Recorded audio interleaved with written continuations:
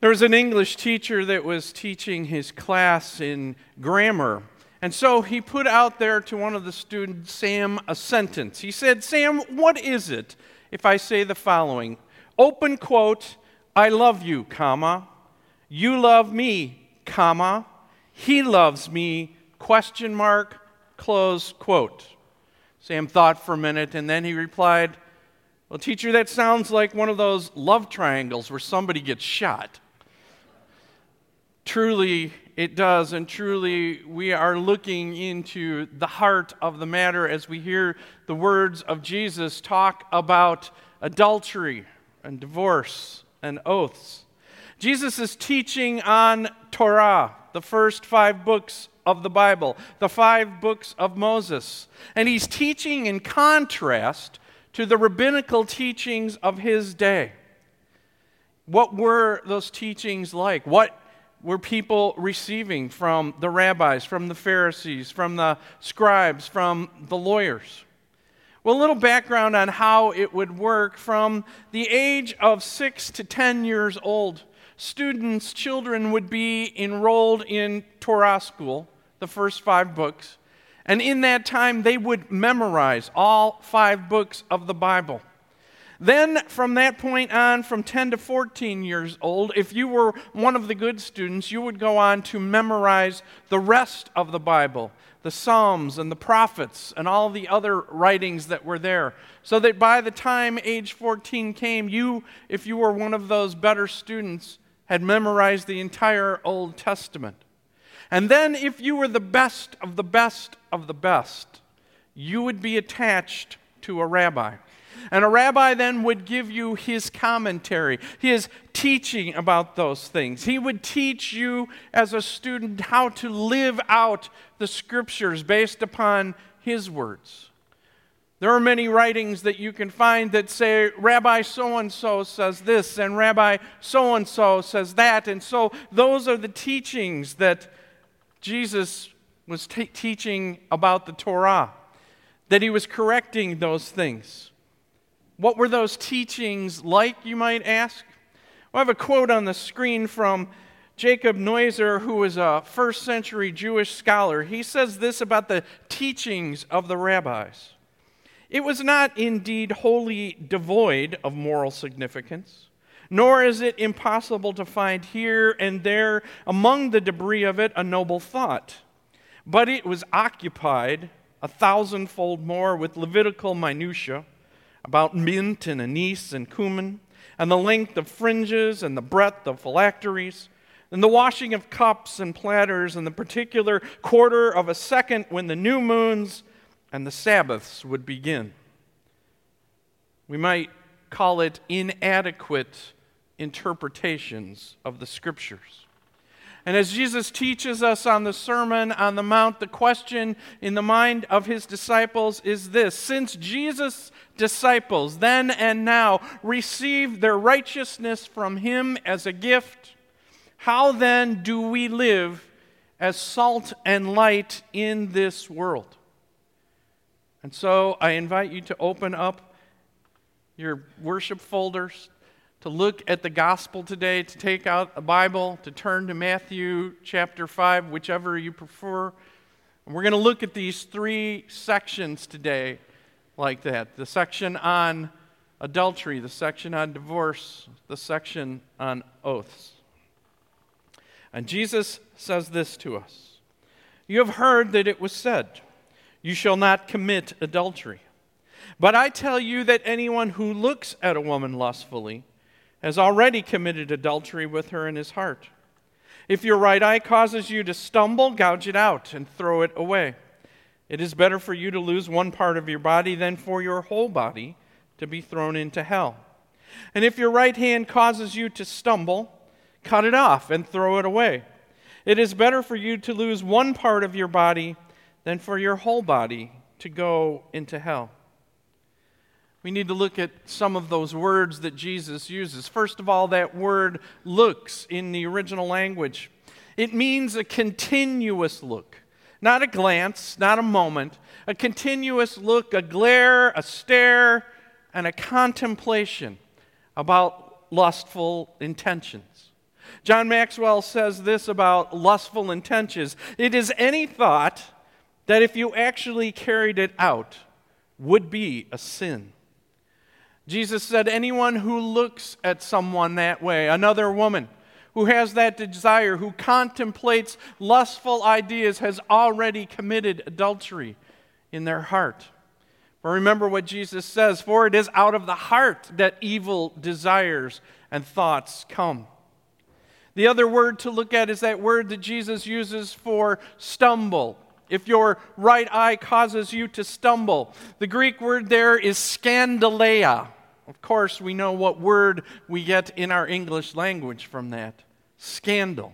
It means to be caught into a trap. And so it is if your right eye or your right hand causes you to be caught in a trap to bring scandal. Jesus said the remedy for that is then to cut it off. There is radical danger that Jesus is saying in our thoughts and in the things that we conceive in our hearts and in our minds, and this is a radical means in order to eradicate those things. The right eye, the right hand, the best eye, the strongest hand in Jewish teaching. And Jesus says then to remove them. Would it be painful to do these things in our lives? Would it be painful to pluck out an eye? Would it be painful to cut off our hand? Of course it would. What Jesus is saying to us, it will not be painless in our lives to turn away from the desires and lusts of our hearts. But if we don't, it will lead to worse things. Sin can always lead to worse things if it is pursued, even to the end that we might lose our faith. Jesus says to us, it matters as followers of His, as disciples, what we look at and what we choose to look at. It is important, and we need to keep in check our heart. We need to keep in check those desires and those things that we lust after. So as people who are to be of salt and light in the world, the question that Jesus would put to us is, do we desire in our lives then the purity that the Word lays out for us? The purity that we are called to in right relationship. The purity that comes from understanding our hearts and our desires, and to set them on those things that are above. In the second section, Jesus says this to us. It has been said, anyone who divorces his wife must give her a certificate of divorce. But I tell you that anyone who divorces his wife except for sexual immorality makes her the victim of adultery, and anyone who marries a divorced woman commits adultery. The teachings in those days were simple. You basically gave this certificate, somewhat like a pink slip, to your wife. The teachings of the rabbis were based on Deuteronomy 24, 1 through 4. I'm going to put that on the screen. It says this, if a man marries a woman who becomes displeasing to him because he finds something indecent about her, and he writes her a certificate of divorce, gives it to her and sends her from his house, and if after she leaves his house and she becomes the wife of another man, and her second husband dislikes her and writes her a certificate of divorce, gives it to her and sends her from his house, or if he dies, then her first husband, who divorced her, is not allowed to marry her again after she has been defiled. The rabbis would debate on the words here, what it actually meant that she did something indecent. Some of the interpretations were that maybe she didn't keep the house clean enough. Maybe the meal and the food wasn't cooked well. Maybe she looked wrong at him. And they debated over these things, deciding what would be the right thing in order to divorce. We need to remember in this day and in this age that women were considered property. And for another man to take another man's property was a crime of property. The commandments provided that this should not happen, especially those that talked about coveting. because they lumped coveting the neighbor's wife in with his cattle, with his fields, with his house, with other property. The result was the teachings of the rabbis in those days said that the most important thing that you could do is to divorce in the right way, so as not to cause any property violations of another man. It wasn't the fact that you divorce. Divorce was very rampant in Jesus' day because of these men just simply giving this pink slip and letting people go with nothing in their heart. Remember, Jesus said it is because of the hardness of your heart. And so it was that we didn't, violate property laws. That was the most important thing. But Jesus teaches us that that is indeed a problem. To treat another person as property, to treat another person as less than human. Jesus comes to dignify all of us as human beings that God has sent him into the world to redeem. That we are not to simply throw away people in our relationships as we throw away so many things that we have every day, things that are now designed to be disposed of rather than repaired. Jesus tells us not so God's people. He states again and again in his ministry what God's design and what God's purpose is for marriage. He's not giving us a license to skate around these points. Sin causes us to abuse God's design. It did then, it does now. And as people of salt and light, we are to shine in this world, to be different than others. We are to have scriptural words in our lives and in our relationships. Words like reconcile and forgive. Words like counsel and value and cherish in our relationships with one another. Jesus comes that we might know true interpretations on the Scriptures, not those that were prevalent and not those that we would like to impose upon it. And then in that third section on oaths, Jesus says the following. Again, you have heard that it was said to the people long ago, do not break your oath, but fulfill to the Lord the vows that you have made.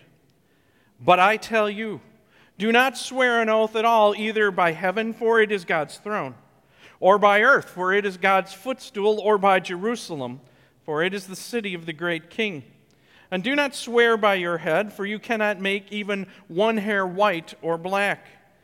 All you need to say is simply yes or no. Anything beyond this comes from the evil one. You see, in Jesus' day, there was a hierarchy that existed, as the rabbis taught, based upon your oath, based upon your vows, based upon what you swore by. Each thing carried a different weight. Each thing carried a different validity. Each one had a different binding power. If you were to swear an oath by heaven, that carried one weight and one binding. An oath by the earth carried another. An oath by Jerusalem, still another. Jesus is saying to them and to us, don't make promises to God, which is what vows and oaths are. And don't make them if you don't intend to keep them, because such things result in problems for us. First and foremost, taking an oath saying that I swear by God, or I swear by these things that I will do this or that, or this or that will happen, is that we are trying in our lives to lock God into what we want. It denies God's overall control. Remember that we are told in the Scriptures, do not say, I will do this or that, but say, if the Lord wills, we will do this or that. To realize that God is sovereign in our lives, that He is over all things, that His hand is on all things in our lives, and that if it be His will, we will prosper, we will do these things, we will be blessed by Him. Not on our own strength, not by our own power, but by His will. Also, that these things are abused then and now, that vows that were made, vows of marriage that are abused in our day and age, vows where we might say those words in a courtroom, I swear to tell the truth, the whole truth, and nothing but the truth. that we should be careful in our words, that we should be careful to keep those things that we have promised, so that we may be true to our words. And then finally, how we use our words is of utmost importance in our lives. Do you remember Aesop's fable of the fox and the raven? How the fox used flattering words to the raven in order that it would open its mouth to sing and drop the food that the fox wanted.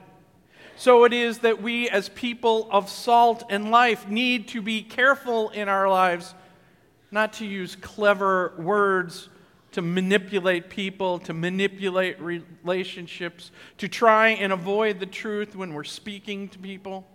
But we need to speak that truth in love, not hurting or harming our neighbor while we do so, but holding to the truth that we know the Scripture to be.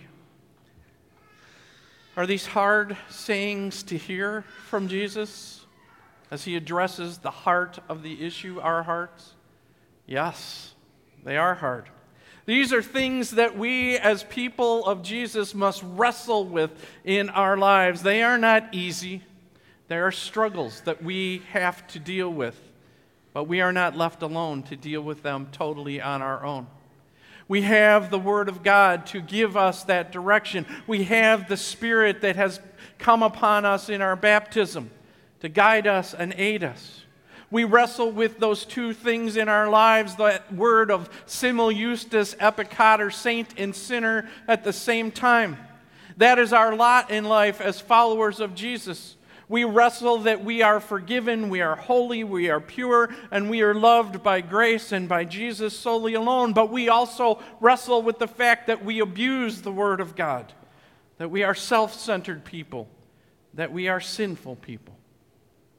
We know that our faith is a gift. We know that our salvation is all from Jesus. But being called as disciples to be salt and light, we also know that we face a narrow road, a hard walk in this life in order to follow where Jesus asks us to follow. Do we stumble? And do we fall down? Do we break what we have been asked to do? Always. But is there grace sufficient for our failures and our sins? Does Jesus lift us up again? Does he revisit us with his love and forgiveness? Yes, again and again, as he told Peter 70 times 7.